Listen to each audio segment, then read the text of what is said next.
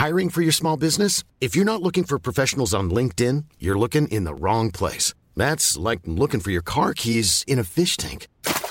LinkedIn helps you hire professionals you can't find anywhere else, even those who aren't actively searching for a new job but might be open to the perfect role. In a given month, over 70% of LinkedIn users don't even visit other leading job sites. So start looking in the right place. With LinkedIn, you can hire professionals like a professional. Post your free job on linkedin.com/people today.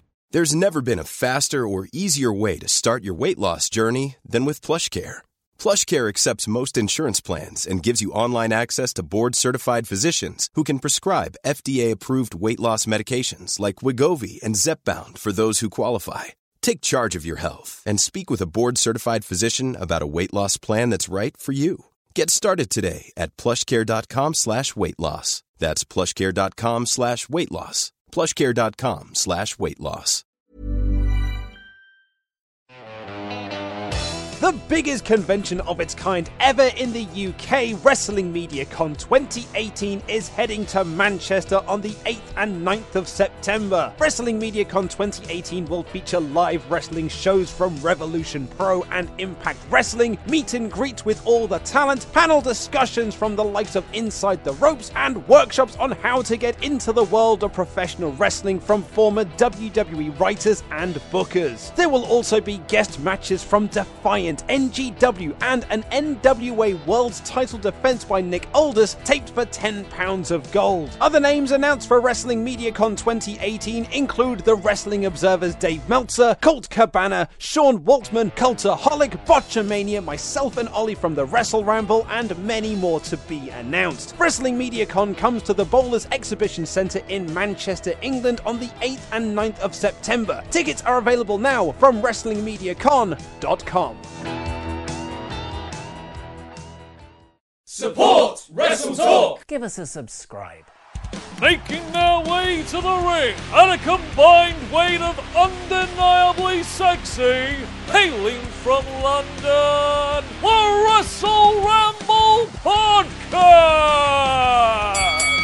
Hello and welcome to the Wrestle Ramble Podcast. I am Ollie Davis and I'm joined by Luke Owen. Hello, Swaft Nation, and a hello to you, Oliver Davis. How the devil are you? So we're 8 episodes in to our 9 episode with one break day in between. Correct, Mundo. Run. Well, I'm not as tired as I thought I would be. I had a good night's sleep last night. I had a cracking night's sleep, in fact. I fell asleep hard on the tube. Fell asleep hard. I did, on the tube. I was watching episodes of That 70s Show and I just nodded off. And then I woke up. I woke up at White City and I was like, oh, God, I'm halfway through an episode of That 70s Show I wasn't watching before I closed my eyes. So I turned that off and I was like, oh, well, I'm outside now. I'll just watch something on YouTube.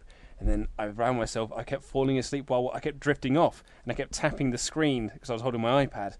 And it was just making things worse for myself. I was like, I'm just going to put all of this away. And then I got home, tidied up a little bit, fell asleep on the sofa while my wife was making dinner. And then we tried to watch MasterChef when it was on at 9, but that just wasn't happening. So we went to bed. You were a sleepy Luke because you'd stayed up for, you watched NXT live, you watched WrestleMania live, and then came straight into the studio and accidentally did a second news when you weren't meant to, but it was all good. And then I made a mistake in the first video. That video that I recorded at like 6:30 in the morning. During the outro, I was meant to say, like, but who could be the next Paul Heyman guy or girl? And I said, who would be the next Brock Lesnar guy or girl? I watched it back several times, didn't spot it. Hey, man, maybe that's still a valid question. Brock Lesnar could move into managing people. You don't know. I mean, dude, given that WrestleMania, I'm surprised that didn't happen. Yeah, so I had like maybe 3-4 hours sleep across like a 48-hour period. So I was quite sleepy. But yes, I had a corking sleep. I was given a bit of carte blanche at home in that because it's the busy week, WrestleMania week, busiest year of our particular work, our line of work. Yeah, busiest week. You said biggest year. It is a busy year. It's also the busiest Brock Lesnar guy and busiest week. So my lady partner was very accommodating and said, "Hey, this is your day. You're very tired, so you can do what you want, really." And I was like, No sexual favours, please. Stop offering me all these sexual favours. It's just not Lady time. Partner. Now is not the time. I want to watch Captain Marvel. No, Captain America: The Winter Soldier.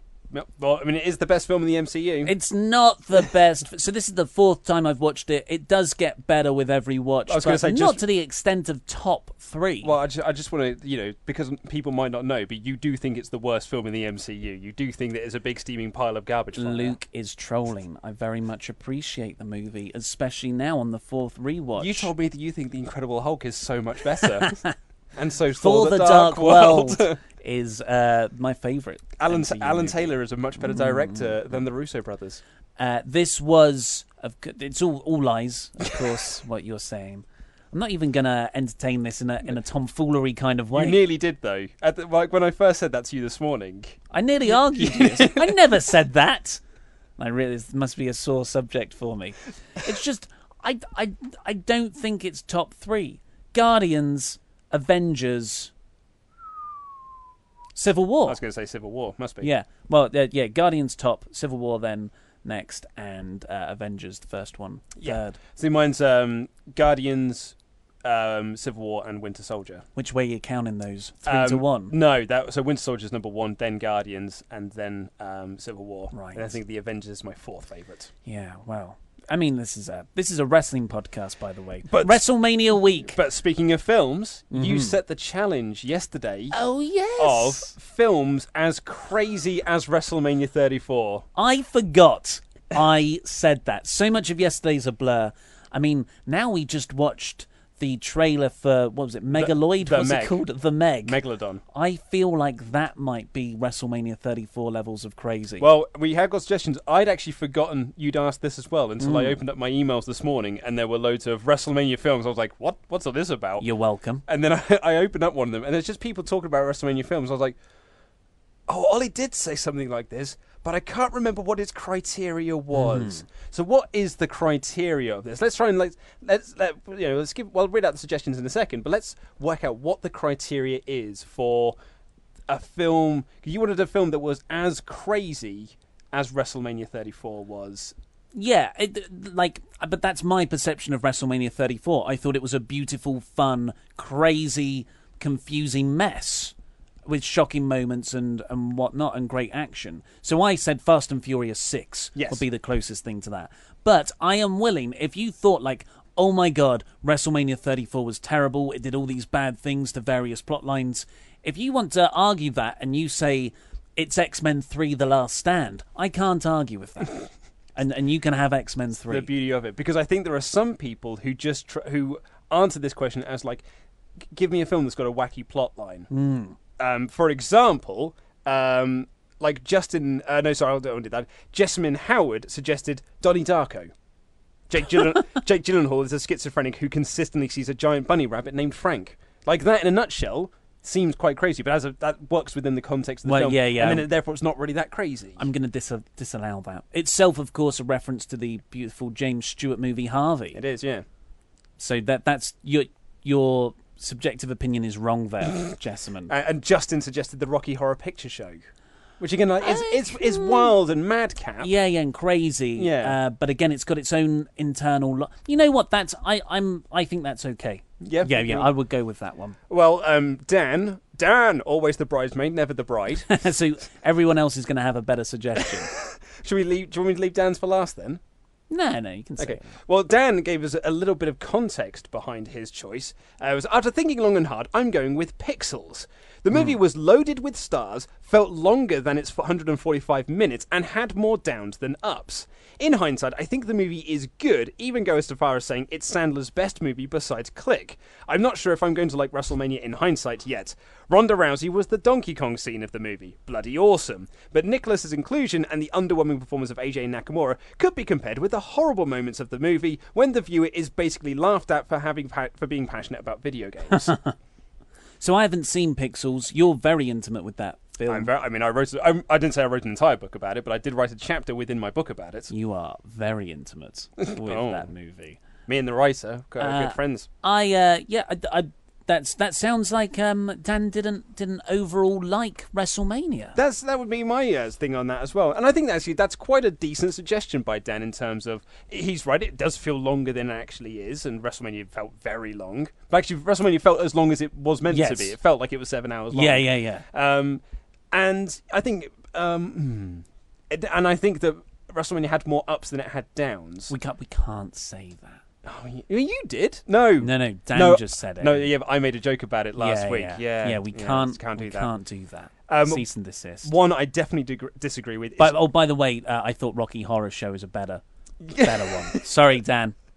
Well, Evan I'm going to say Reich. It's R-E-I-C-H, which is Reich, but I'm not sure if it is. Sounds like a secret agent spy name. Evan Reich. Evan Reich. He has said Thanksgiving, which is a horror movie set around Thanksgiving. I wouldn't overly agree with that one, but Manu has come up with 3 very good suggestions. Michael Jackson's Moonwalker. Wow, that is a good one. That's a great suggestion. Absolutely bonkers. What a bonkers film that is. Tonally shifts every other scene. It's just a random collection of music videos that are tried to be tied together with plot. And that plot is Joe Pesci selling drugs to kids.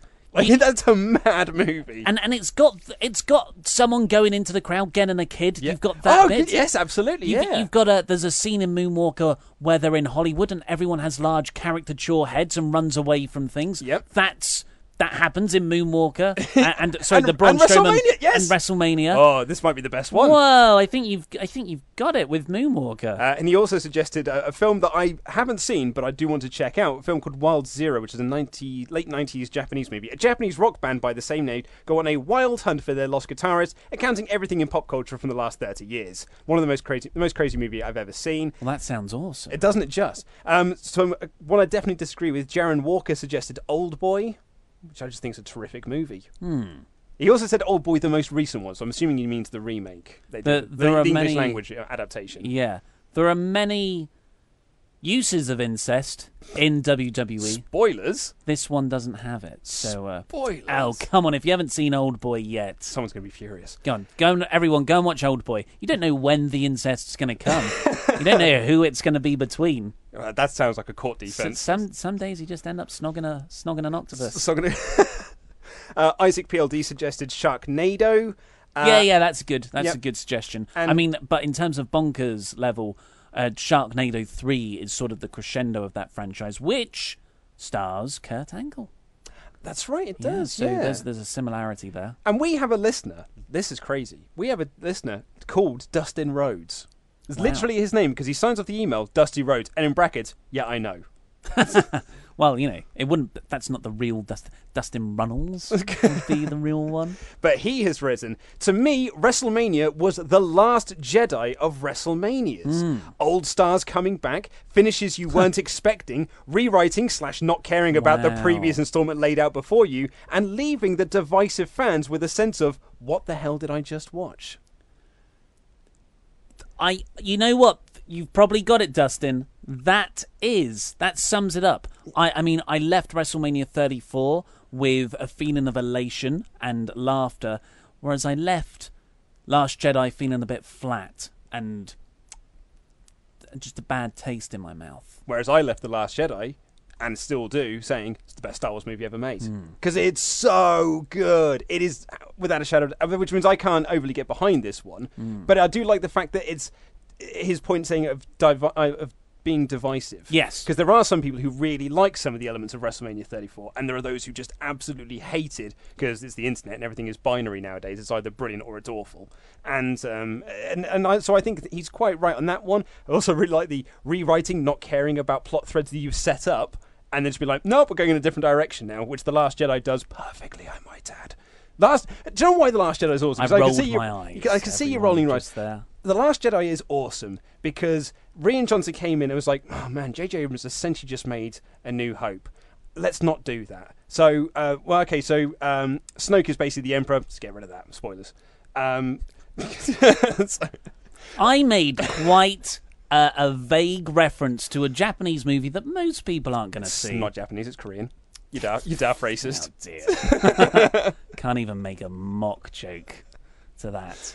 I can't even finish the point now because I've lost. Effectively a nuts. But anyway, I just think The Last Jedi is the best. It's the best Star Wars movie. It's absolutely awesome. Cool. Anyway, well, let's get on with the show. We've gone 12 minutes, so let's crack on. Well, we are kicking off with all the NXT call-ups that surprised us on last night's episode. That's Ember Moon, No Way Jose, and OOP. Yes, OAP. AOP. What did I say? You said OAP. Old Age Pensioner. Which is Old Age Pensioner, Do apologise. AOP, I mean. AOP. Yes. So, yeah. Who was your favourite? Who was my favourite? I think I'm going to go with Authors of Pain because about time they got called up anyway. Yes. They really had much else to do down in NXT. Ember Moon, I think, was the one that I think we'd even said that Ember Moon could get called up. Especially when she dropped the title on Saturday, yes. But I was still actually genuinely a little bit surprised that they gave Ember the call-up, only because they've been positioning her in NXT as like this like matriarchal figure of the division.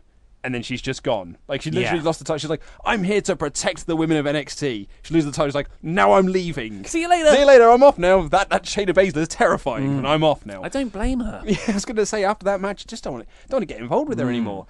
So I found that one slightly surprising, but I think it would be a really good thing because now they can move away from that character and maybe give her a better one because that character was not working for her whatsoever. Well, she didn't have a... Oh, I guess, yeah, she had a motivation. I'm going to protect the NXT locker room. I'm a lifer in NXT. Yeah. But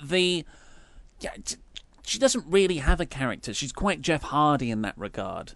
But I'm not drawn to either of those. I think she will get over because people do latch onto that. But I'm just not a fan of that style of character. She's a great worker. When she had because she was Nia Jax's surprise tag team partner against Alexa Bliss and Mickie James, and when she got the hot tag and effectively squashed Bliss and James and got the pin on Bliss, former Raw Women's Champion, she looked great. Yeah. Really zipped around, high-flying moves. That's good. And she will get over because her finisher is so impressive to look at that it's one of those things she'll get over because that move is so good. Yeah. And people will cheer when they see it. So I think she should do all right up on the main roster. But it's one of these things I was going to say with all of these call-ups, though. It's not just about the call-up. Because Tye Dillinger had a very good call-up. But, what has happened since? American Alpha had a good call-up.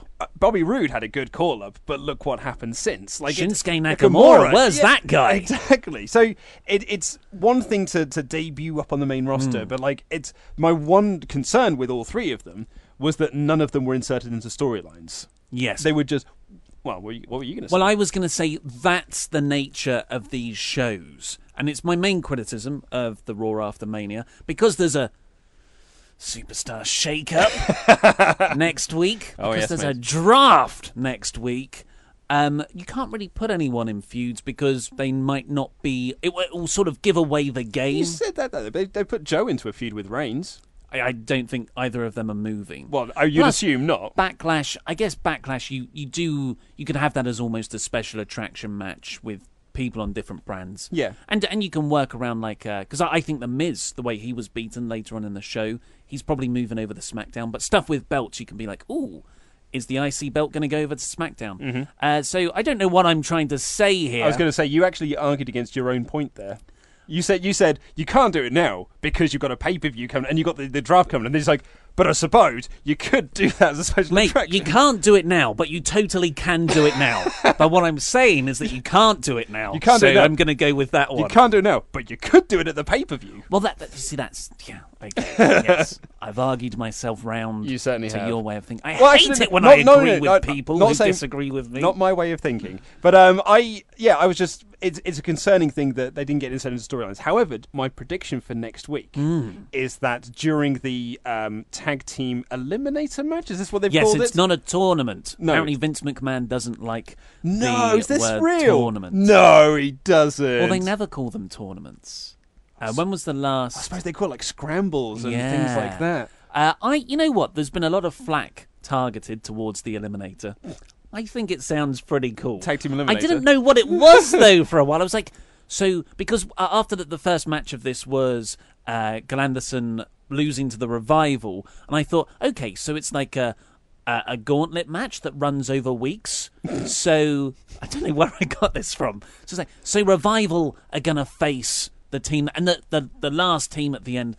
But then they no, it's obviously a tournament structure. I was going to say, in all fairness, when I wrote out my notes for AOP's debut, because Heath Slater and Rhino come out, and Heath Slater's like, hey, we're going to challenge any tag team in the back, or whatever, and then AOP debut and squash them. I wrote in my notes, was this part of the Eliminator? I don't know. Well, I hope so. So, here's my prediction, because I think the way that the show is built, next week, it's the Revival versus Woken Hardy and Bray Wyatt, and those winners will face the Bar at Greatest Royal Rumble. But I think AOP are going to come down and destroy both teams and insert themselves straight into this title picture.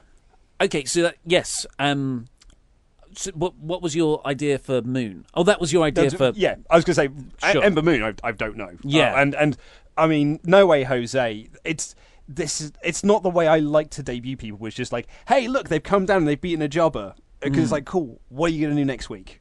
Like, because at the moment when I look at No Way Jose, I was like, I don't see what you're going to do next week or the week after or the week after. And before you know it, you're Adam Rose. I think No Way Jose is destined to be an undercard guy. He's fun. He gets the crowd going. He's destined to be the next Apollo Crews. I was more excited by the lead lady in his little party troupe. Oh, Even though she had a face mask on, I thought everything else was pretty good.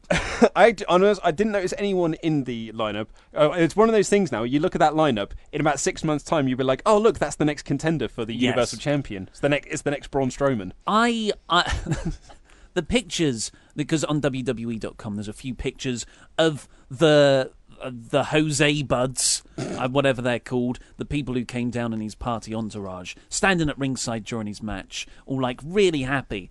And they look stupid. They all have such like one-dimensional happy faces on, like stock photo happy faces, where they're actually a bit dead inside, a bit vacant. I enjoyed that tremendously. I wrote in my notes, he's been main rostered. Yes. Yeah, there's I don't see anything in No Way Jose's future. And yeah, yeah.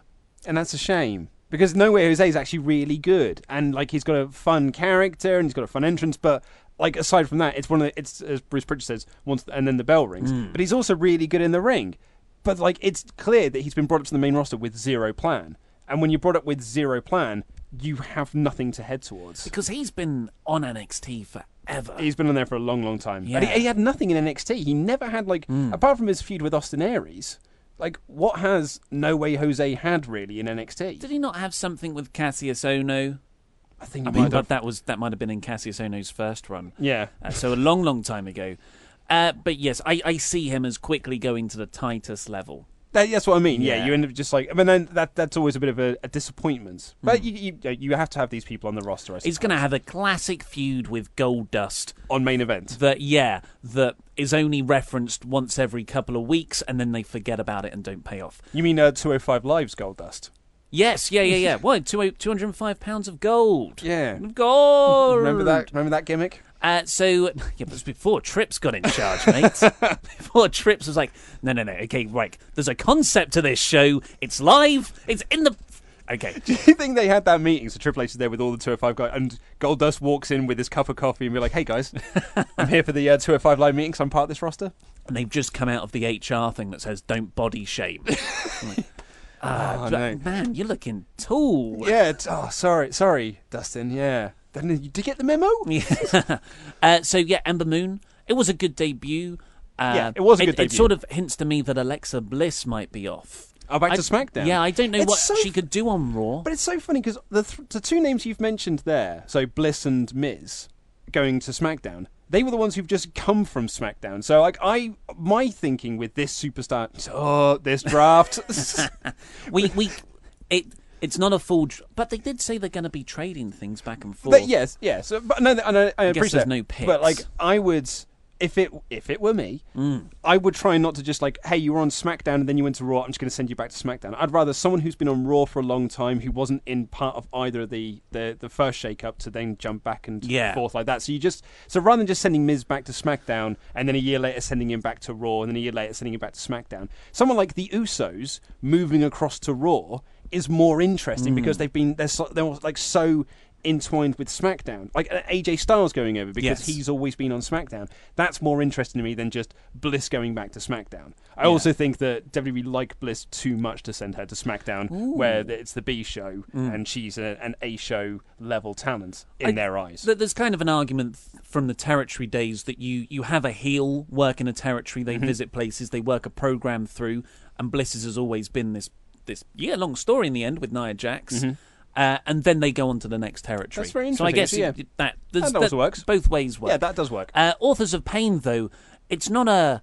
Whereas Ember Moon's debut, I was like, can't really say anything else to that. I guess you could have put her in a story, but it was a good, solid debut. Yeah. No Way Jose, that's his level. Fine. But with Authors of Pain, awesome. They came out to answer Heath Slater and Rhino's whatever challenge that was, which is why I thought it was part of the Eliminator thing. Whatever was on the line, and the crowd instantly worked out who it was as well. And when it was a great debut when they came out. They had Paul Ellering with them, and then they have the match over very quickly. Authors of Pain look great. Yeah, they do. It's not because we've seen them in NXT. We saw them on Saturday. And they look great there, but there's something so refreshing and reinvigorating about seeing people like this in a different environment. And they just looked just new and awesome, and I can't wait to see them wrestle, and their big jackets. They look like action figures. Yeah, like you've always said. They're very toyetic. And I think it was Heath Slater who actually got a bit of offense in on an Author of Pain. I'm really going to have to learn which their one's names which are literally written on their jackets. I can't pay attention to that. Yeah, tiny writing, tiny writing, and so they stumble, and that was a bad move, and then they just clobber Heath Slater. But at the end, they go for the fist bump with Ellering, and then they sort of don't do it and walk away. And Ellering is like, "Hey guys, what the hell?" And they kind of played it up on commentary as it looks like they're leaving Paul Ellering.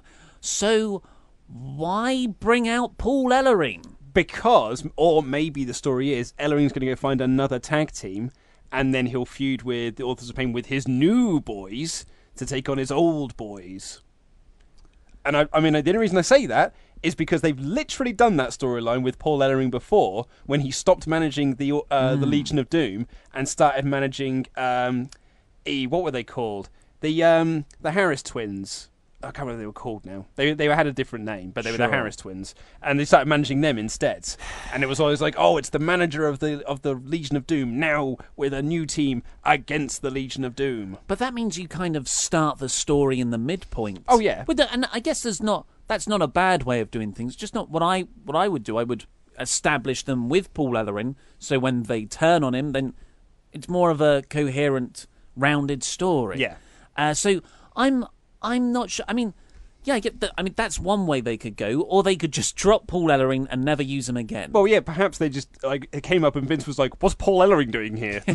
And they were like, "Oh, I'm not signing him to a contract. I'll have these lads, but I don't need Paul there." Because, as we know, Vince hates managers. So maybe it's just a thing which is a worry for Zelina Vega. But she's a pretty lady, so she'd be all right. But Paul Ellering's an old duddery lad. We don't want him around. So maybe it's just that they just don't want a manager. It was a real shame, because when they came out, I honestly thought, well, hey, Paul Ellering's there. That's a manager. Great. This makes them feel even more different to the rest of the tag division, apart from just being good and threatening.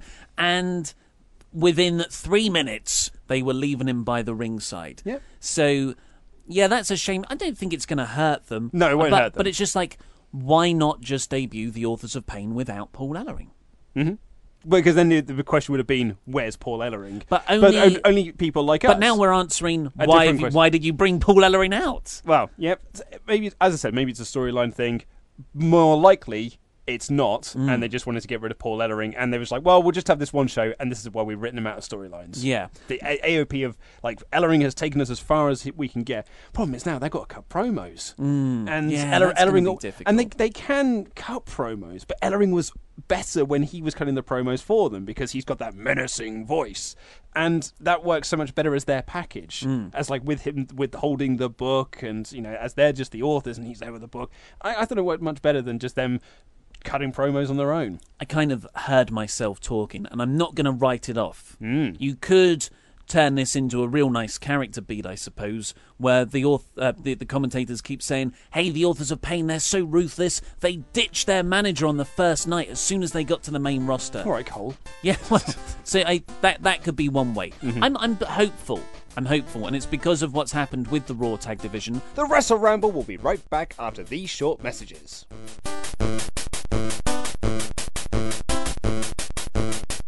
This podcast is brought to you in part by Patreon. For just $5 a month, you'll get access to the Wrestle Ramble Extra, a monthly podcast where Ollie and I review shows from wrestling's past. If you pledge now, you'll get our back catalogue of episodes, including Money in the Bank 2011, Armageddon 2000, Wrestle Kingdom 10, and No Way Out 2004, and many others, as well as this month's episode, which will be WrestleMania 25. And $10 plus backers will become part of the Ramble Club, our new show where we talk about wrestling from around the world, including reviews of the Golden Lovers versus Cody and Marty Scurll, Austin Aries versus Eli Drake, and many, many more. All that and so much extra, so head over to patreon.com/WrestleTalk for more information.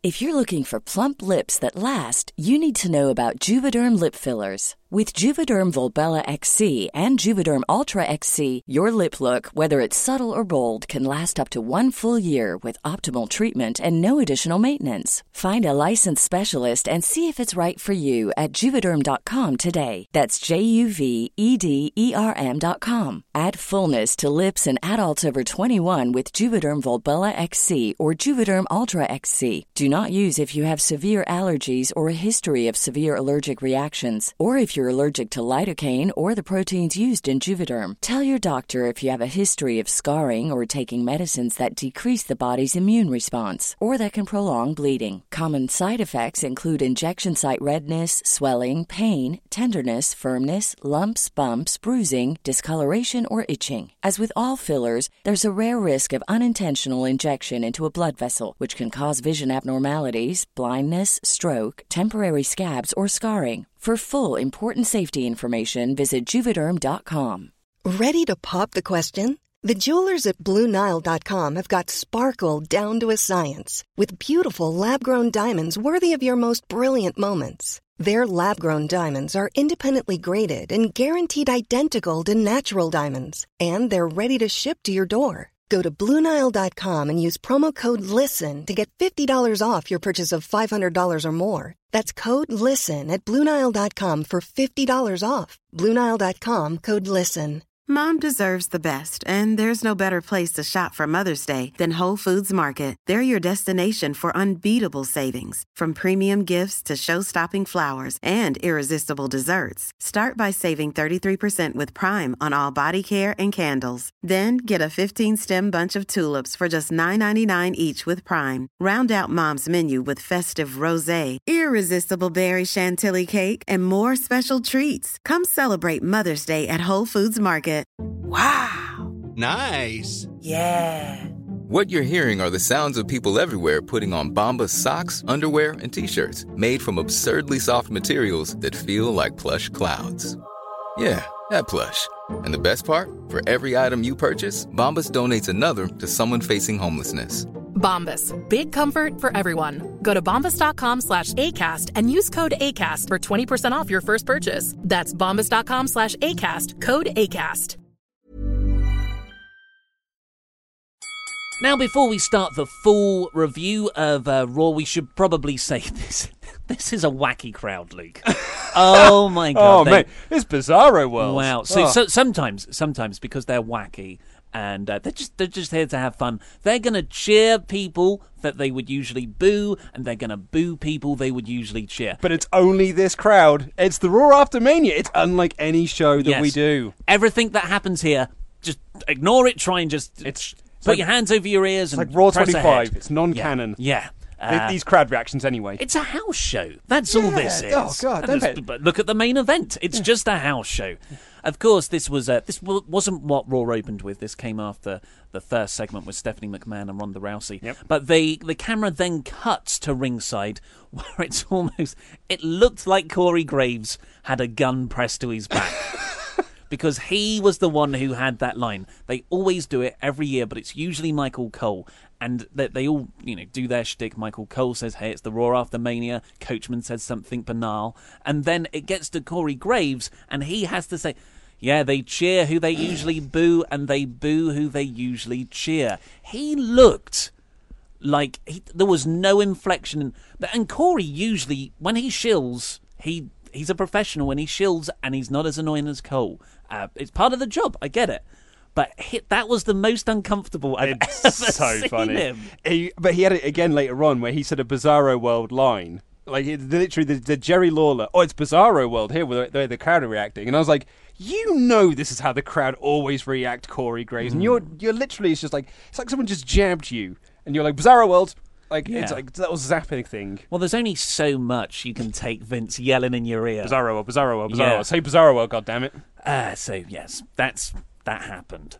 But the opening promo, Stephanie McMahon's awesome music hit to open the show, and she walked out very gingerly with a sling on, sort of an arm brace. Never seen that kind of cast. Again, you can tell that it's a Triple H produced segment when people are selling their injuries from the pay-per-view beforehand. Even Stephanie. Stephanie sold an injury. We found someone that Stephanie will put over. Wow.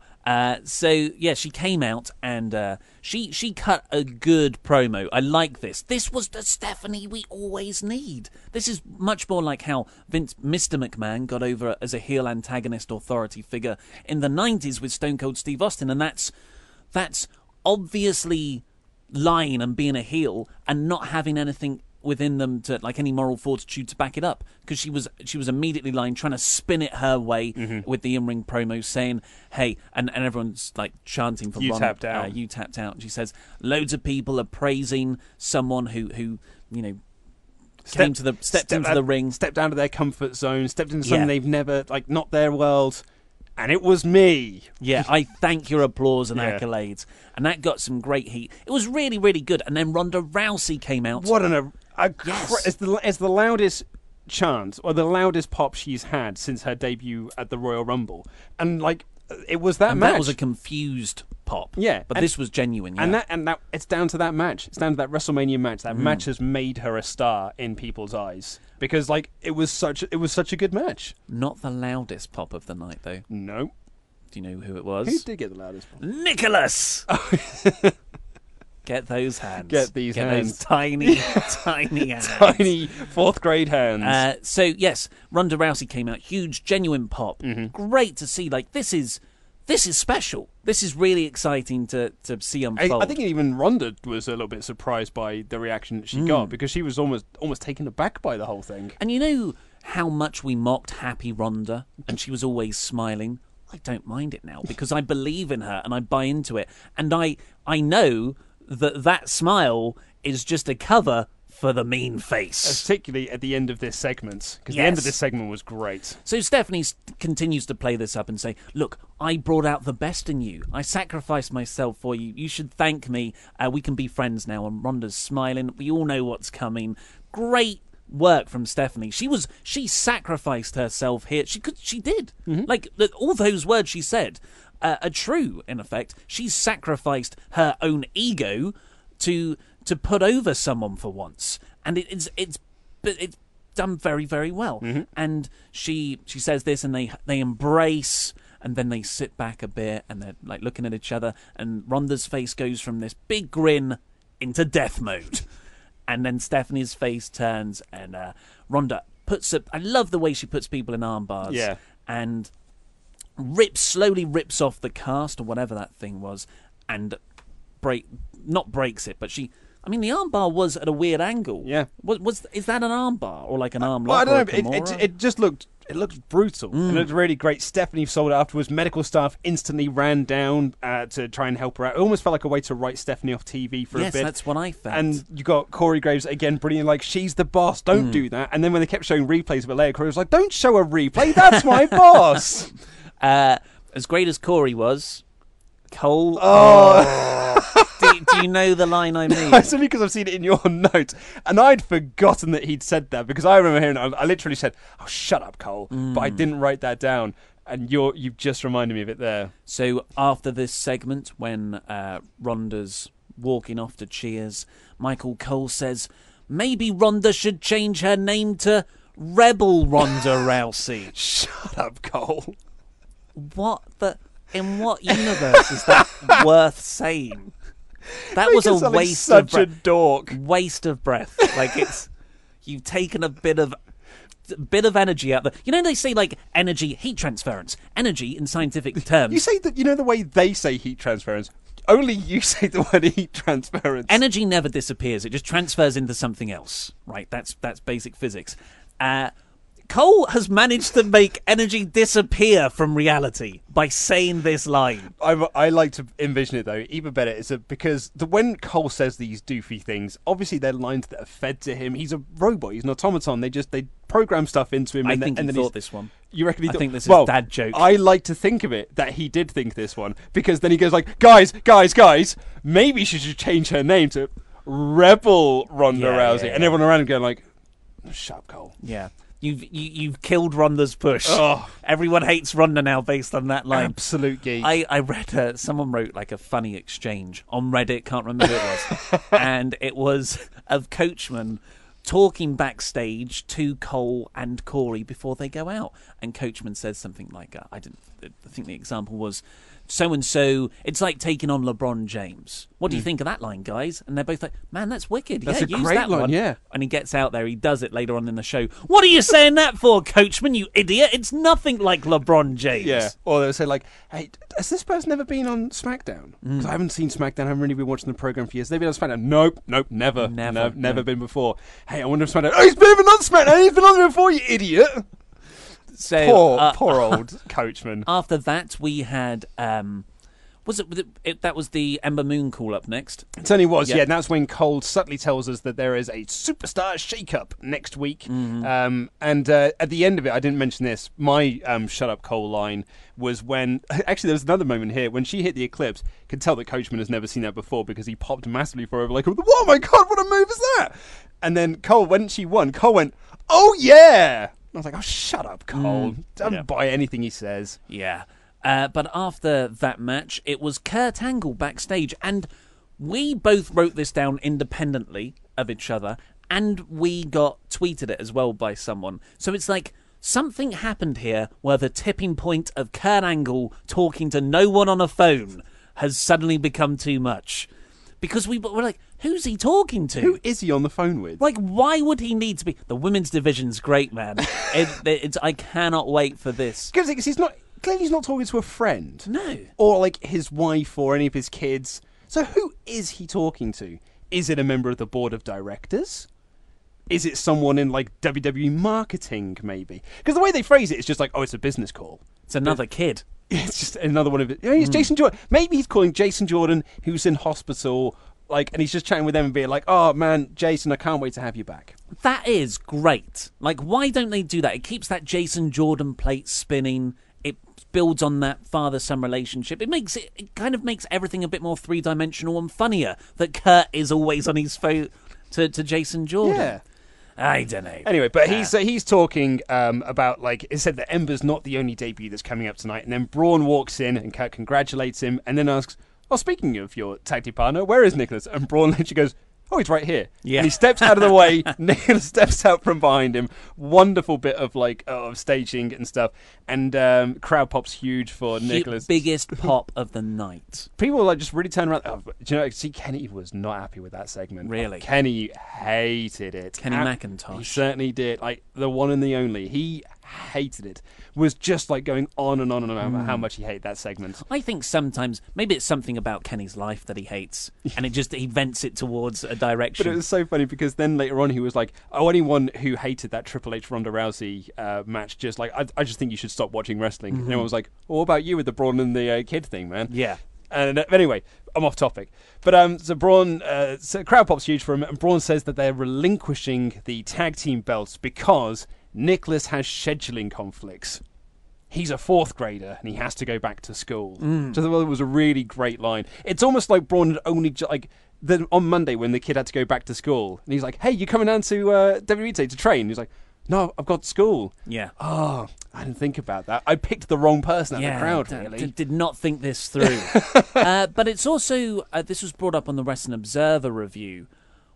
Kurt Angle really should have been on top of this. Yeah. Because, I mean, this is illegal. Yeah. There are child labour laws. Yep. You can't really make him fight. As far as this segment was going, before they handed over the belts, Kurt was about to book their next feud. Exactly. It's like, oh, and can I see the new champion? It's a 10-year-old kid, Kurt. You just came, you're in New Orleans, where there are so many regulations about wrestling and pile drivers and moves being banned. You've got a 10-year-old kid as your champion. I mean, I haven't checked. Is Nicholas now a recognised WWE champion? Well, I certainly hope so. Like, I mean, we should check Wikipedia because that is the fountain of all these sorts of knowledges. But I'm going to check WWE.com and see if he is registered as a former tag team champion. So Nicholas then, he had a cute bit at the end where Braun said, but we'll be back with them. Obviously when Nicholas is older, and Nicholas says, and then they're going to get these hands. I hope they follow up on this. I hope that Nicholas is going to train to be a wrestler. He's got connections there already. He's a former champion. His dad's a referee. I hope that he does train, and then in 10 years' time, they'll be like, hey, do you remember Braun's old tag team partner? And you could play all the footage of him winning at WrestleMania 34, and then he has his debut match on Raw. That'd be great. Need to follow up on this. That is long-term booking I don't think WWE is capable of. It's the boyhood of WWE. I know I said that I don't want to see Braun become a comedy, kid-friendly giant, but I also now want to see Braun Strowman hanging out with Nicholas at school. Maybe Nicholas is getting bullied. Matthew of Botchamania retweeted saying, like, I can't remember who originally said this, but it was like, the tired version of this story is that Braun has to relinquish the belts. The wired version of this story is that Braun goes back to school with Nicholas, 21 Jump Street style. Oh, yes. And then you just do wacky segments with him at school. Oh, my God. Braun sitting in one of those tiny desk chair combinations. The Robin Williams film. Yes. Jack, that's the one, yeah. So, a lot of people were split on the idea of a 10-year-old. Of course they were. Of course they were trepidatious about a 10-year-old boy being a recognised combat sports champion. Yeah. So I totally get that. And I was one of them. Yeah. I was one of them.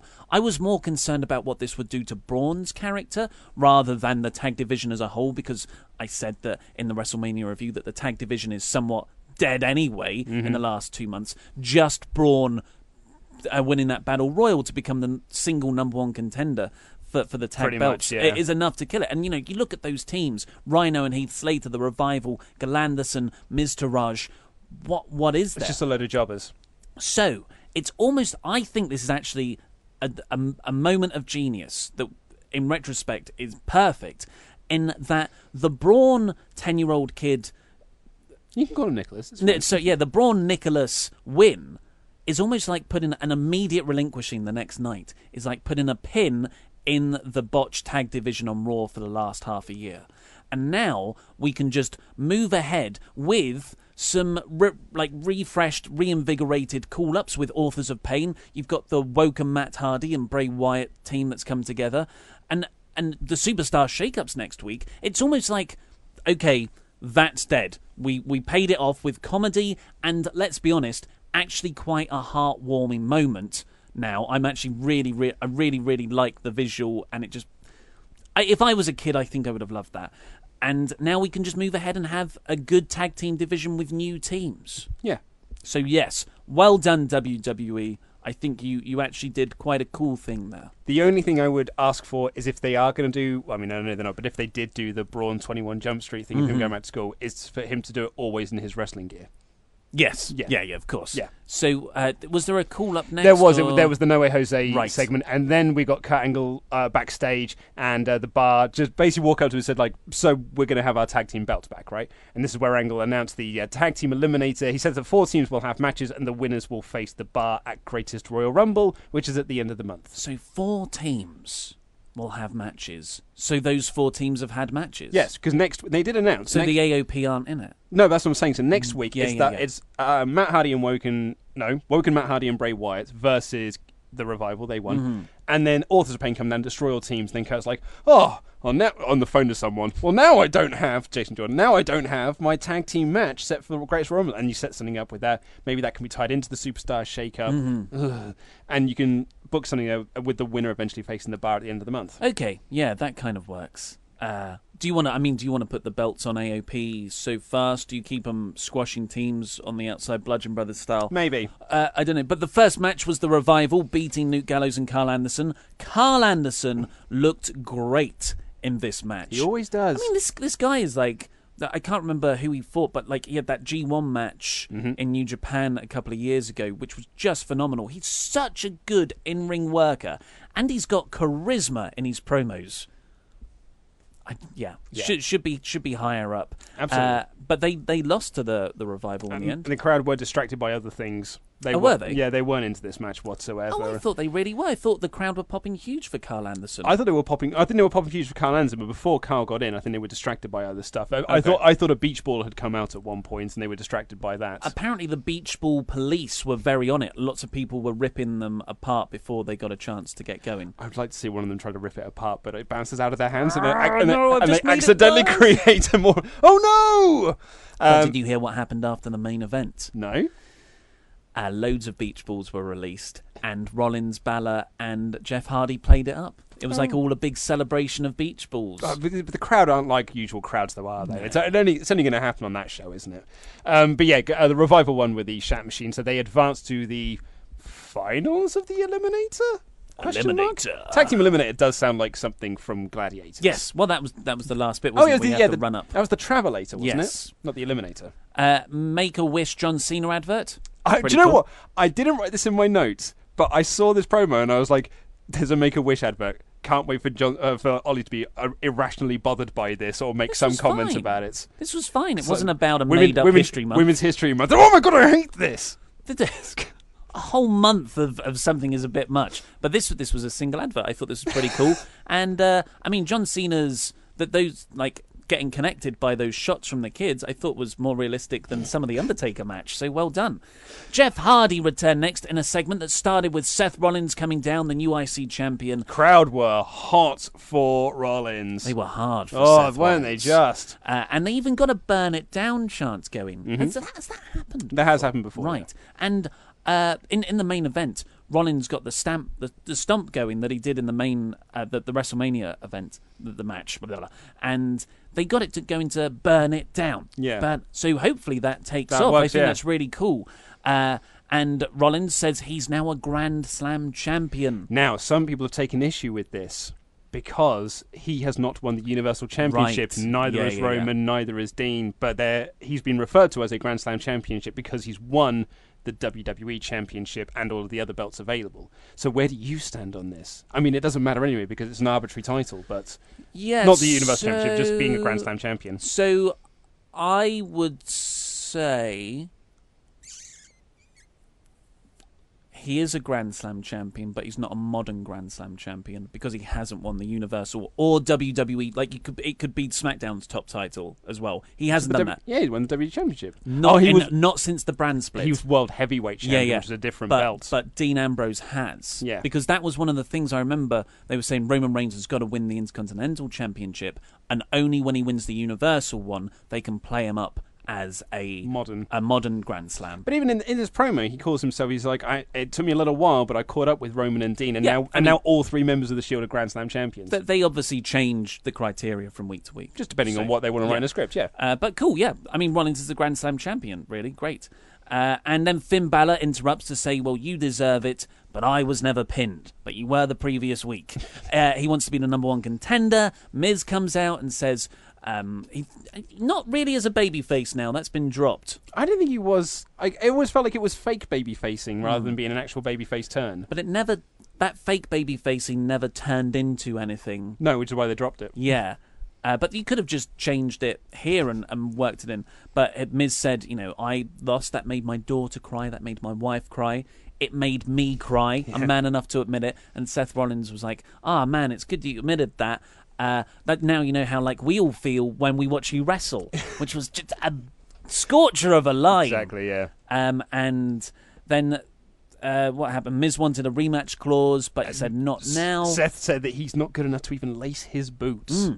But he did say, as great as you are, you're not good enough to lace my boots. So he didn't say, Miz, you're rubbish. Yeah. He just said, you're comparatively not as good, which is how you should do it. And Rollins says that, Miz, he has got his rematch clause. We could do this right here, right now, tonight, in this very ring. But Miz says, do you want to see that? No, I'm going to get my rematch at Backlash. Which, why wouldn't you want it at Greatest Royal Rumble? Which is the next pay-per-view. Or do you want to just wait to see... Because Rollins has to defend that title at Greatest Royal Rumble. That's already been announced. So maybe do you want to see who wins that and then face the winner? I don't know. But Miz challenges all of them to a tag team match, and this is where Jeff Hardy makes his return to make it into a six-man for the main event. Yeah, Jeff non-Brother Nero-y. No. And the last time we saw him, of course, he was in Final Deletion. But later on. Ultimate Deletion. Yeah. Sasha Banks and Mandy Rose had a match next. It's Boss Time is my most hated Coleism. It's between that and the Big Dog. I can't decide Boss which Time's one. worse. Yeah, I think Boss Time is worse. I do hate the Big Dog, but Boss Time just irrationally annoys me. No, not irrational. Totally sound mind. If you say so. Pisses me off. So... Sasha Banks and Mandy Rose are about to lock up, but Bayley then makes a full-on entrance, and she gets in the ring, but then walks out the ring and stands in Sasha's corner. And gets all the chance. It was rubbish. Then Mandy Rose and Banks had a kind of half-assed match, and Banks was clocked by Bayley when she meant to go for Mandy Rose. Yeah. So, and then Rose won off the back of that. This is...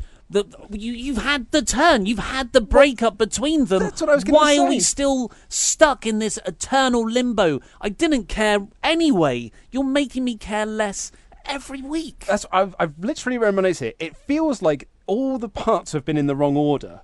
Like they wrote out this storyline, but they wrote it on Jenga blocks, and then they stacked it all up in the right order, and then Braun came in, and they all fell down. And then they're like, I can't remember what order this goes in now. So they've sort of built this Jenga tower up again, but all the bits are in the wrong place. Because you're right, we've had the turn. We had Banks holding up and say, raise my arm, which has never been played up since. And then here it's like, this should have been like almost week 2. And the the Battle Royal thing at WrestleMania should have come at a different point.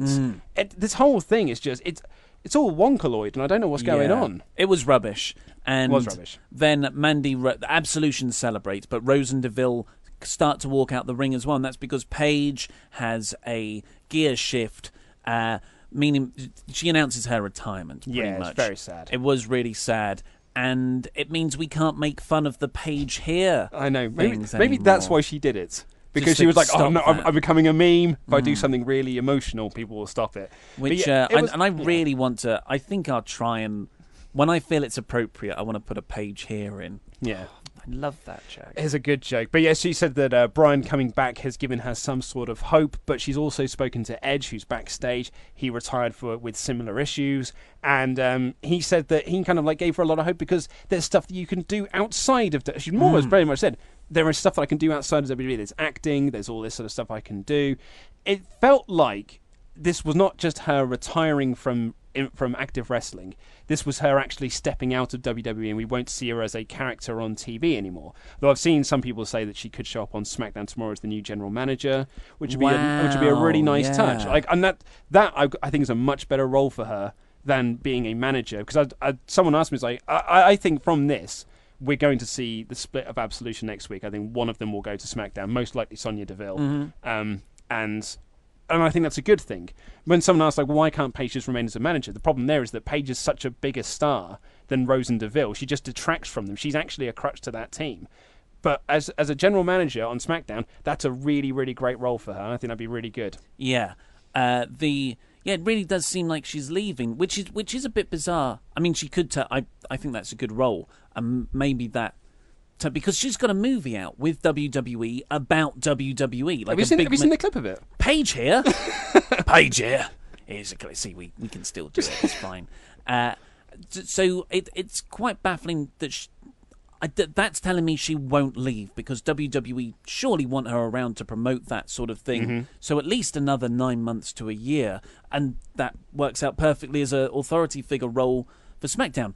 Furthers the women's revolution thing. You get a female GM, whatever it is.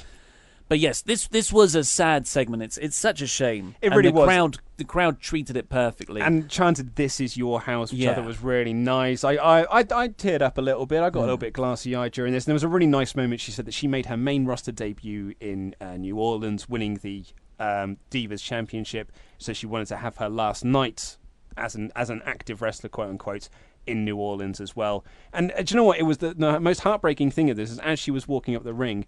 I think it might have been Cole just when like a really short career in WWE, but man, she's accomplished so much. Yeah. And I was like, yeah, it's 4 years, and she was gone for a lot of that. Like, you know, for a big portion of that. A real shame. Really a shame. Next up, we had the loudest Walk with Elias chant ever. Oh, but my new favourite one was just, Walk with Elias. Oh, I didn't hear that. That was the biggest one. Oh, Yeah, it was I great. mean the one where he goes, "Who wants to walk with Elias?" Oh, yeah. And everyone did that. I love that. Elias is he's brilliant. He is so good at this character. This is when, it's when they're doing the, and that's when Corey Graves is like, what a bizarro crowd. Oh, yeah, Corey, because no one ever chants during Elias' stuff, do they? And he called everyone scumbags. We are And scumbags. the crowd chanted, "We deserve that." Yep. And then Elias started playing, and everyone started clapping along.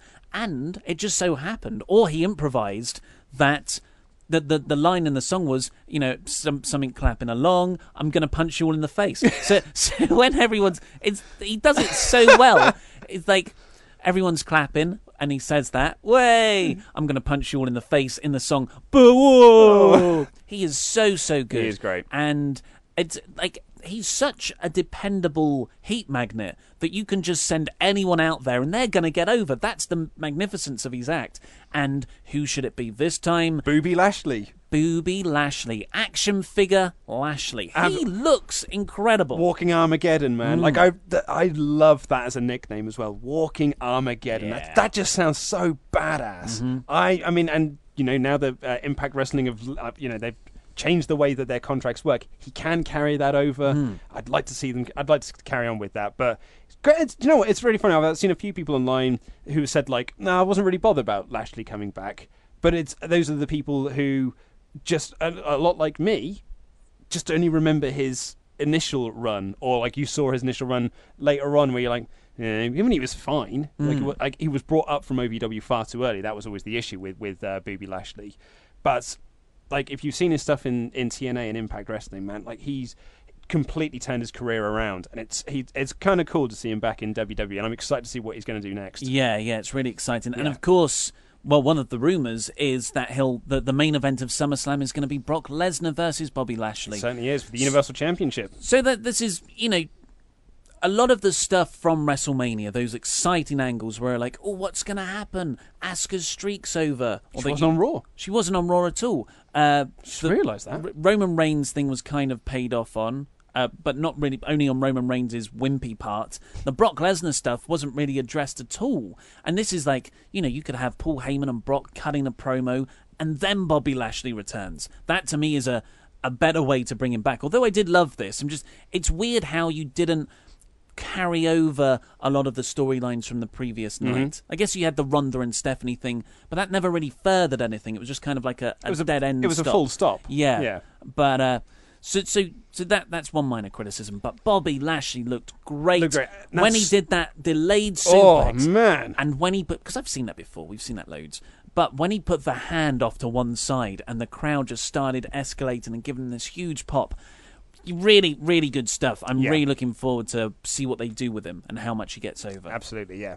Next up, backstage, Kurt was probably on his phone, and who should appear? He actually was on his phone. But Sami Zayn and Kevin Owens in suits. And I love that. That was touch. a nice touch, and they were there essentially to ask for a job because they lost at WrestleMania. They don't have employers anymore, and they were like, "Oh yeah," so we were looking to see if we can get a job here. And Kurt Angle basically said, "Like, weren't you fired for attacking your general manager?" And they were like, "Oh yeah, but it was different over there. Yeah. It was a personal vendetta against us." And then we get the craziest line of the night, which is when Kurt Angle says, "I hear TNA are hiring." Yes. I heard that, and I heard the crowd pop, and then I went, huh, that wasn't what he said. And I skipped back, and I was like, he must have said something else. But he did say TNA are hiring. Yeah. What a bizarre line. It's so odd. After forever of not acknowledging TNA's existence or impact, and as late as Friday at the Hall of Fame ceremony, Jeff Jarrett did not mention TNA once. The largest, most defining part of his career, arguably, and where he spent, 18 years. Yeah. Didn't mention it once in his Hall of Fame induction. And it's not like they're going to induct him as Jeff Jarrett Intercontinental Champion and then Jeff Jarrett as TNA founder like they do with some people. It really... And now here the TNA can be the punchline of a joke. Yeah, and I mean, they're not called TNA, which is the other funny side. Well, I think that's part of the jab. I wonder if that was part of the jab, or WWE don't know that they've changed their name and they just still think they're called TNA. Well, I mean, which, in all fairness, a lot of people do, bless them. Yeah. And it was just the crowd were really taken aback by it. It was shocking. The whole crowd was like, oh my God, they just said TNA. Yes. A TNA chant broke out later on in the show, and I thought, I don't think that's happened since December 2006. It's like... It's akin to someone dropping a C-bomb. Because it's such an unexpected word to hear. Yeah. I mean, I thought it was a botched line at first. Well, I thought he was meant to say NXT. But just the first thing he thought of was TNA, because he'd actually spent more years in TNA than he did in WWE. But maybe it wasn't a botched line. Apparently Impact have taken it quite well. So Angle then books a singles match between Owens and Zayn, because he's only got one spot on the show, and of course this is just to play them against each other. Corey Graves had a wonderful, wonderful line after the bit that you said, where, Kurt was like, didn't you just get fired for attacking your general manager and commissioner last night? Corey cuts back to Corey, and he's like, what were you doing last night, Kurt? You were beating up the commissioner. Excellent stuff. Then we got the Authors of Pain debut, and then they announced that Brock Lesnar has re-signed with WWE, and he's going to be having a match with Roman Reigns at Greatest Royal Rumble inside a salad steel cage in Saudi Arabia, and I think that's April 27th. That show. It's been announced for the WWE Network. But every time I'm trying to work out the wording of the press release, because they have announced that it's on the network, but I think that might just be in the States, because it's on Sky Box Office here in the UK. And if it's on Sky Box Office, that I don't know then if it's going to be on the network here in the UK either. They usually are, aren't they? I don't know. Sometimes they are, sometimes not. Like a special show like that. Because if it's a deal that they've struck with Sky. There could be something that's it has to be on pay-per-view and it can't be on the network. So I don't know, because all the other stuff they said, for the Middle East, it's available on network providers outside of the Middle East. So I don't know where it's airing at the moment, but I kind of hope it's going to be on the network. A lot of money must be involved in that Saudi Arabia deal. Do you know what? It's so much money they haven't mentioned it. When apparently they asked on the investors call, and they aren't disclosing the amount of money that it is, but it must be a lot of money. Interesting. So off the back of that, Roman Reigns comes out and is in he's wearing tracksuit bottoms, and the crowd are booing him, but nowhere near as much as the previous year. Of course, you had the Undertaker retirement off the back of that, but it was just kind of like a boo because we have to, and they let him speak pretty much immediately. Well, I was going to say, it almost felt like the crowd went back to their normal selves. Like at WrestleMania, they were completely apathetic, and they were completely ambivalent to everything. They just didn't care. But here, they were back to booing Roman Reigns and booing the things that he said, or just, doing a constant boo, which, if your intention is to not get Roman Reigns pushed, is just not the way to do it. But yeah, it was odd that they went back to their normal selves again. The content of this promo, however, was very, very strange. Roman comes out and he's being whiny. He's not like an endearing baby face. He's moaning about how he had to find out about that Brock Lesnar steel cage match for the Universal title on the internet. And it's like, mate, you lost your chance at the Universal title. You've just been given one. Why are you moaning about that? You should be coming out here and saying, I'm going to kick Brock Lesnar's ass, and now he's in a steel cage, I can do it even more so, or something to that effect. And, in front of the great people of Saudi Arabia, whatever, get a big pop there. But he doesn't. He says that Vince McMahon has kind of gone behind his back or shortchanged him somehow. And he mentions how when he arrived at WrestleMania, he felt like something was up. People weren't looking him directly in the eye. And it's, what are you trying to accomplish here? Are you trying to say that the planned result of the fake wrestling match was Roman Reigns beating Brock Lesnar because Lesnar was off to the UFC? That's another thing Reigns said. He said, Dana White said Brock was off to the UFC, but he's still here. Or what? Why would you bring that up? Because it makes wrestling sound fake, and the result of a fake match was changed last minute, unbeknownst to Roman, so he didn't win a fake title. And that's very Vince Russo, and that is very, I don't like that style of booking at all. Do you know what? You've hit the nail 100% on the head, because it does feel very quote-unquote shoot, because you're referencing real things. The story is that the decision to alter the finish of the match was made not at the last minute, but as close enough to the last minute, and the only people that knew were like Vince McMahon and some producers, I believe. He said the production truck didn't know, and a lot of the producers didn't know. People in Gorilla didn't know. In fact, the ref didn't know until halfway through the match, and that's when he was told, count the 3, when Lesnar gets a pin. So it felt like Roman's there making these sort of shoot comments about that in this promo. But to your point, it doesn't work because it just makes everything sound like it's fake. And the problem when Russo used to write these promos in WCW in 99 and in 2000 is that not everyone reads the internet. It's this WWE mentality, like, well, everyone reads the dirt sheets, everyone reads the internet, everyone knows what's going on. But actually, it's a small portion of the WWE audience watches these sorts of videos, reads the dirt sheets. An even smaller portion read the dirt sheets. So when he says these comments, the large audience don't know what he's talking about. And then it just comes off as just a big fake phony thing, and that makes it sound ridiculous. Yeah, ridiculous, or at best confusing. Yeah. And even if you even if you take it like in the best possible way, you're still making a babyface look pathetic. Yeah. Because he's moaning about all this stuff, and he just comes across as entitled. And then you let Samoa Joe come out with a fantastic return and an on-fire promo. Oh, God, I've missed him. And Joe just calls Roman out for being a failure, for saying for a year that you can beat Brock, but time after time you've lost to Brock. So you are making promises that you're not following up on. That's like babyface logic 101. If a babyface says, I'm going to beat you, usually you can't not beat that person for long. You have to fulfill that promise to put faith in the champion. But Joe rightfully pointed out, you're full of crap. You keep failing. I'm going to beat you too. And he said it so well that you just root for Joe, and you're like, Reigns, you're not a baby. It's like it's terrible babyface booking. Can I give you my prediction? Yes. Oof, I mean, I don't want to say this out loud in case I do actually cause something bad to happen. Reigns loses at Greatest Royal Rumble. He then loses to Joe at Backlash, because Joe announced that he's like, even if you beat Brock Lesnar at Greatest Royal Rumble, I want to face you at Backlash. So he loses to Brock Lesnar, loses to Joe at Backlash, and then he goes on this year-long, like, whiny, this, that, and the other, being entitled, crowd are booing him, and then all of a sudden he has a character change, and he's like, no, I need to fight for this, and I need to fight it, and then he starts making this comeback of being like, no, I'm going to be a badass, wins the Royal Rumble, and then faces Brock Lesnar at WrestleMania 35, who is still Universal Champion at that point, and that's where he finally wins, and we get the coronation of Roman Reigns.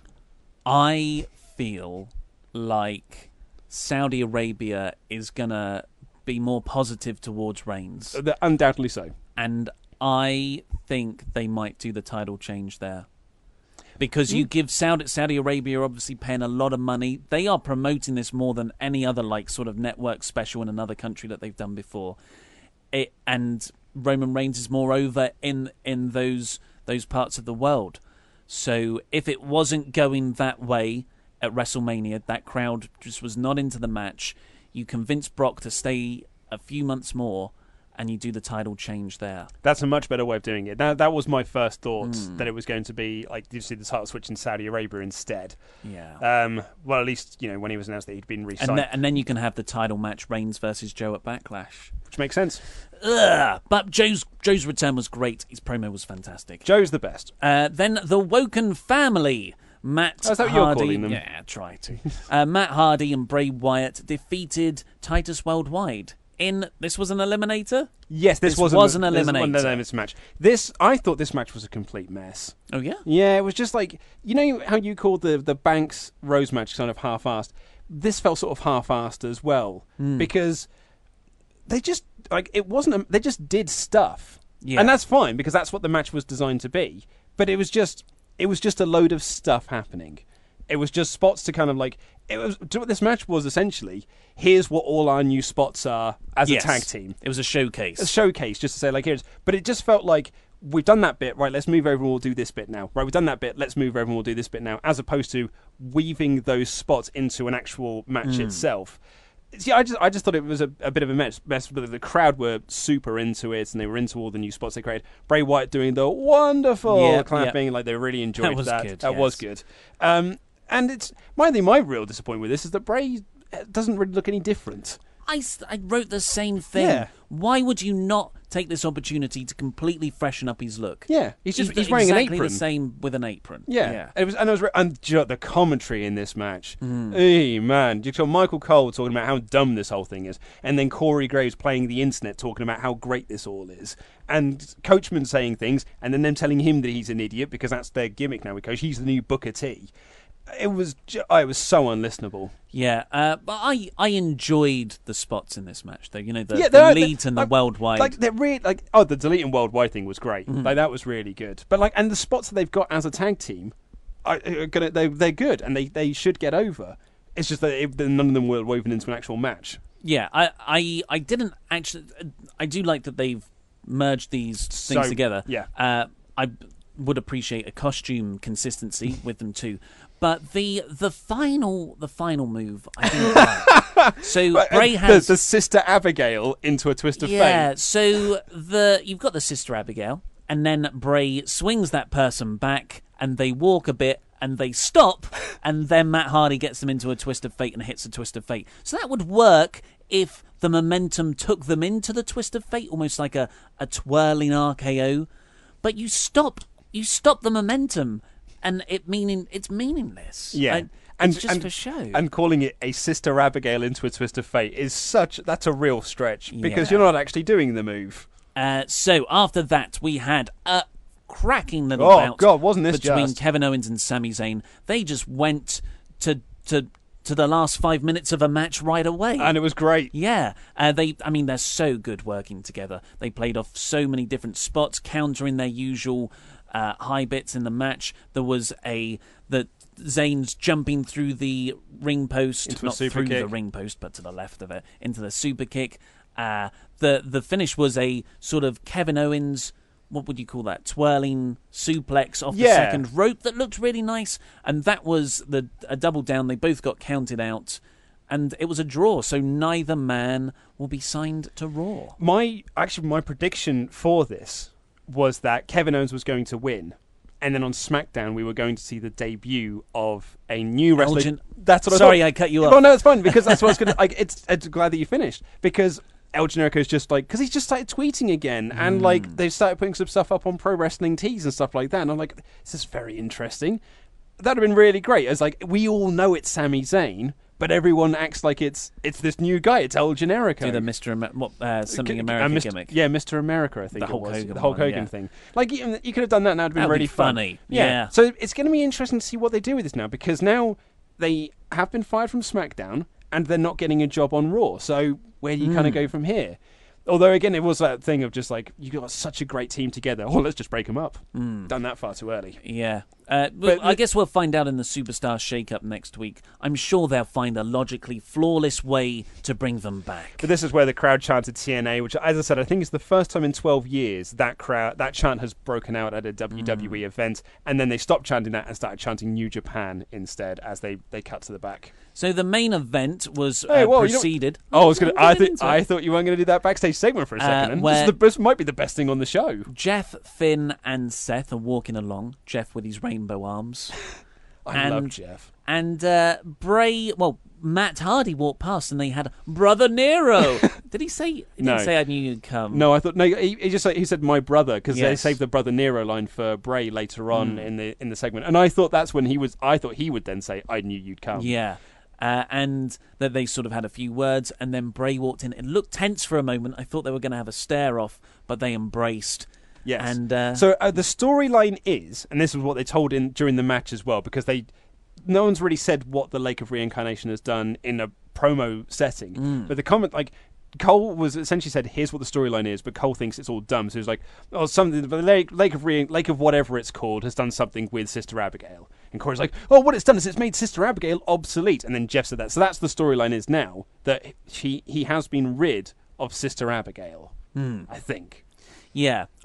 As much as I don't like the WWE commentary, I do actually enjoy Corey correcting Cole on the legitimacy of the Woken Universe. If it leads to a match, if it leads to a deletion match with Michael Cole, that would be awesome. Yeah, but after this, Jeff turns round and Seth or Finn goes, "What was that all about?" And Jeff just shrugs and they walk off. Yep, which is a nice, fun, fan-serving moment. Yeah, wish they stuff. did more of that. Yeah, and then the main event was pretty decent. Went quite long. It was just a house show match. Yeah, it was a house show 6-man tag. You had Miz and Mr. Raj versus Balor, Rollins and Jeff. You can tell how much this was just a house show match because they cut to the commentators at the end to send us off. The commentators were like, "Oh, actually, I know you just had that match, but here's all the big stuff that actually happened on the show. We'll see you next week." Yeah, and I thought Seth looked really good. Oh God, he's great. Yeah.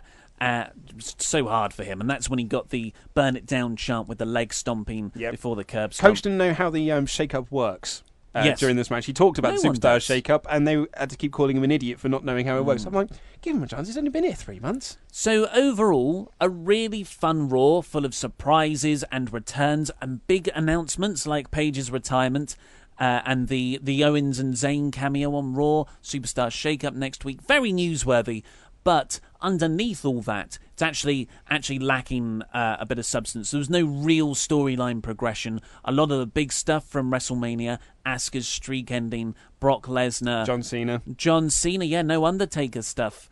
Yeah, forgot about that. But he's a free agent. Well, I mean, that's going to pay off on 205 Live, surely. That wasn't really there, and I would have liked that. So that's why I gave it a 4 out of 5 at core. What about you? I think that's very fair, and I would have done the same thing because you're right. Like, it is newsworthy in that we got NXT call-ups. It's newsworthy that Samoa Joe's back and Jeff Hardy's back, and we got Brock Lesnar re-signed and all this, that, and the other. And you got all this sort of stuff happening, but the actual show itself, like nothing is moving. Like it feels like nothing is moving forward. We're not progressing anywhere. It was a televised house show and a very fun one. Yeah, with lots of newsworthy moments. and that's fine. You know, so but same for you, 4 out of 5. 4 out of 5. My thing with every time with the Raw After Mania is that Raw After Mania is always fun, but it's how you follow up the week after. Yes. And next week it's the draft, and the draft is always fun as well. What's a draft? Sorry, the Superstar Shake-Up. A draft's a thing that comes through on my door at home. You mean a Superstar Shake-Up?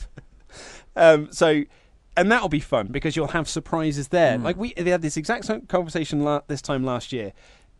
That'll be fun because you've got SmackDown guys and girls jumping across and this and the other. So next week will be fun as well. It's how you follow up the week after that. Like that's where you really got to judge how effective these shows are. And Superstar Shake-Up, what are the rules? What are the rules? Well, I think Luke still doesn't get this reference. What are the rules? No. Anyway, and so we're going to have to... I think we're going to see some tag teams breaking up because they were really putting over the idea that tag teams are going to break up this time round. Absolution, I think, for sure, is not going to be a unit as of next week. New Day. Maybe it's time. You think it's time for the New Day to break up? Man. Wow. Well. Xavier to 205 Live and then Kofi and... He's much better that'd be than really that. sad, and they've got a lot of merch. Well, this has been quite a long show. We're going to be back tomorrow for the SmackDown Live, post-WrestleMania SmackDown Live. And as we discussed after filming the main chunk of this Wrestle Round that you've just listened to, next week we're going to be doing more bonus episodes because it's the Superstar Shake-Up. So we're going to do a special episode on the Raw after Superstar Shake-Up and the SmackDown after Superstar Shake-Up. So there's 2 more bonus episodes coming next week, which I'm sure you're all thrilled to hear. And then we'll go back to our regular schedule. Would we draft anyone? Would we draft me to your seat? We could change headsets. We could. I mean, you've got the better headset. Do you think? Oh, you will. I don't have to do any editing. This bit moves, doesn't it? Yeah. Well, that, and I don't have to do any editing on your headset. Whereas I have to more the camera settings. Well, could be. But, I mean, I don't think I want to sit in your seat. I feel weird because we use this setup when we record the magazine audio bits, and I record like the Wrestle Ramble trailers that you hear within the show, like the Patreon trailer and the one promoting WrestleMediaCon. Like, I do that in it, and I sit in your seat. I just feel weird. I feel really weird and uncomfortable. We spend a lot of time in these seats. Yeah. So yeah, it'd be for over a year now. We can say absolutely. Maybe we could draft Zombie Beach Ball to SmackDown. What other characters? Wonder Ollie, Super Luke. What about your little puppet man? Where is the little puppet? I don't know. Is he in here? I think he's in the other room. Well, let's get some iTunes reviews out the way. T Dunk 1994 is a new one, isn't it? One of the best wrestling podcasts out there. Not true. Not only are one Luke of us, okay. and Ollie great hosts, they're extremely knowledgeable about the past and present of the business. These podcasts also have everything: predictions, fantasy booking, and episode reviews. If you're a, quote, hardcore, unquote, wrestling fan, this is the show to listen to. Cheers, T-Dunk94. Thank you. And A_person 12345 writes... God, I wonder who that is. Well, that is vague. His name could be Aaron Person, you don't know. I love this podcast. From your guys' passion of wrestling to your nonsense rambles. It's amazing how much I laugh and smile when you guys just do your rambling, and how much it sounds like you guys enjoy doing this. We don't. It's all an act. Thanks for everything, guys. Thank you, Cheers. A-Person 12345. If you are a pledge hammer, you can head over to Patreon now, because the poll for the Wrestle Ramble Extra is currently live, and there are some awesome choices this month. What do we got? Well, we've got WrestleMania 6, which was the Ultimate Warrior versus Hulk Hogan. In Your House 7, suggested by Always the Bridesmaid, Never the Bride. Dan. It's not winning, then. It's not winning. I think it's currently last in the poll at the moment. Dan, that's the opposite of winning. He's not even a bridesmaid at that point. He's barely a guest. We have got Backlash 1999, which is The Rock versus Steve Austin with Shane as the special guest referee. Right, yes. We've got Backlash 2000, which is Triple H versus The Rock with the McMahons in Triple H's corner and Steve Austin in his corner. First pay-per-view I ever stayed up to watch live because it was on Channel 4. We have WCW Spring Stampede 2000, quoted to be the most overbooked pay-per-view of all time. We've got WrestleMania X7, thought to be the best WrestleMania ever. We have... I mean, that's winning, isn't it? Do you know it's currently in the lead, yeah, by quite some margin. In fact, some of the people in the comments are just like, that really should have been excluded from the... Because it was always going to win. We got Backlash 2003, which is Goldberg's WWE pay-per-view debut, where he faced off against The Rock. Extreme Rules 2010, which has that last man standing match between Batista and John Cena. Extreme Rules 2012, which was Brock Lesnar's return to WWE. There's some great choices in there, some really, really good stuff, and I'm very excited. But I think WrestleMania X7 is likely going to win. Yeah, is there a leader at the moment? You said it's already I think it's WrestleMania X7. By how long? How far? Well, this is it. Are we going to get the same... you got it right there. Should we check in? I'm going to Google stuff, Luke. Google stuff while we're on air? Oh, I love it when we do this. You love it. Because last month, WrestleMania 25 won more or less in a landslide. It got over half of the votes. And you don't go there. You click up here. I don't know what this Patreon malarkey is. This is my domain. I really should add that to my title as well, I suppose. Head of Patreon. Head of Patreon and podcasts. Yeah, click post, and it will be in there. But yeah, so like WrestleMania 25, and I wonder if we're going to get that with WrestleMania X7. Dan's not last at the moment. Oh, X7 is way in front. Of course, everyone still votes. Have your say.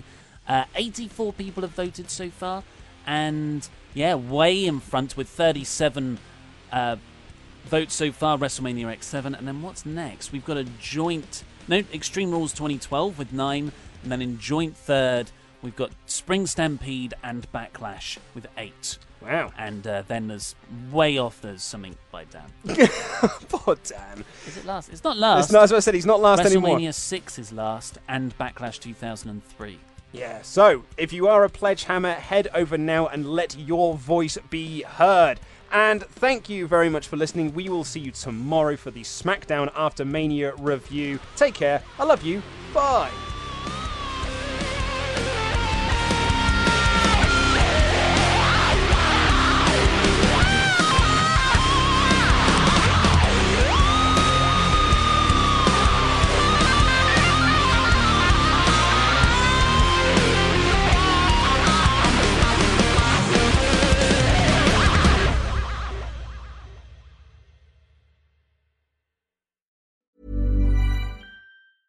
Mom deserves the best, and there's no better place to shop for Mother's Day than Whole Foods Market. They're your destination for unbeatable savings, from premium gifts to show-stopping flowers and irresistible desserts. Start by saving 33% with Prime on all body care and candles. Then get a 15-stem bunch of tulips for just $9.99 each with Prime. Round out Mom's menu with festive rosé, irresistible berry chantilly cake, and more special treats. Come celebrate Mother's Day at Whole Foods Market. Even on a budget, quality is non-negotiable. That's why Quince is the place to score high-end essentials at 50 to 80% less than similar brands. Get your hands on buttery soft cashmere sweaters from just $60, Italian leather jackets, and so much more.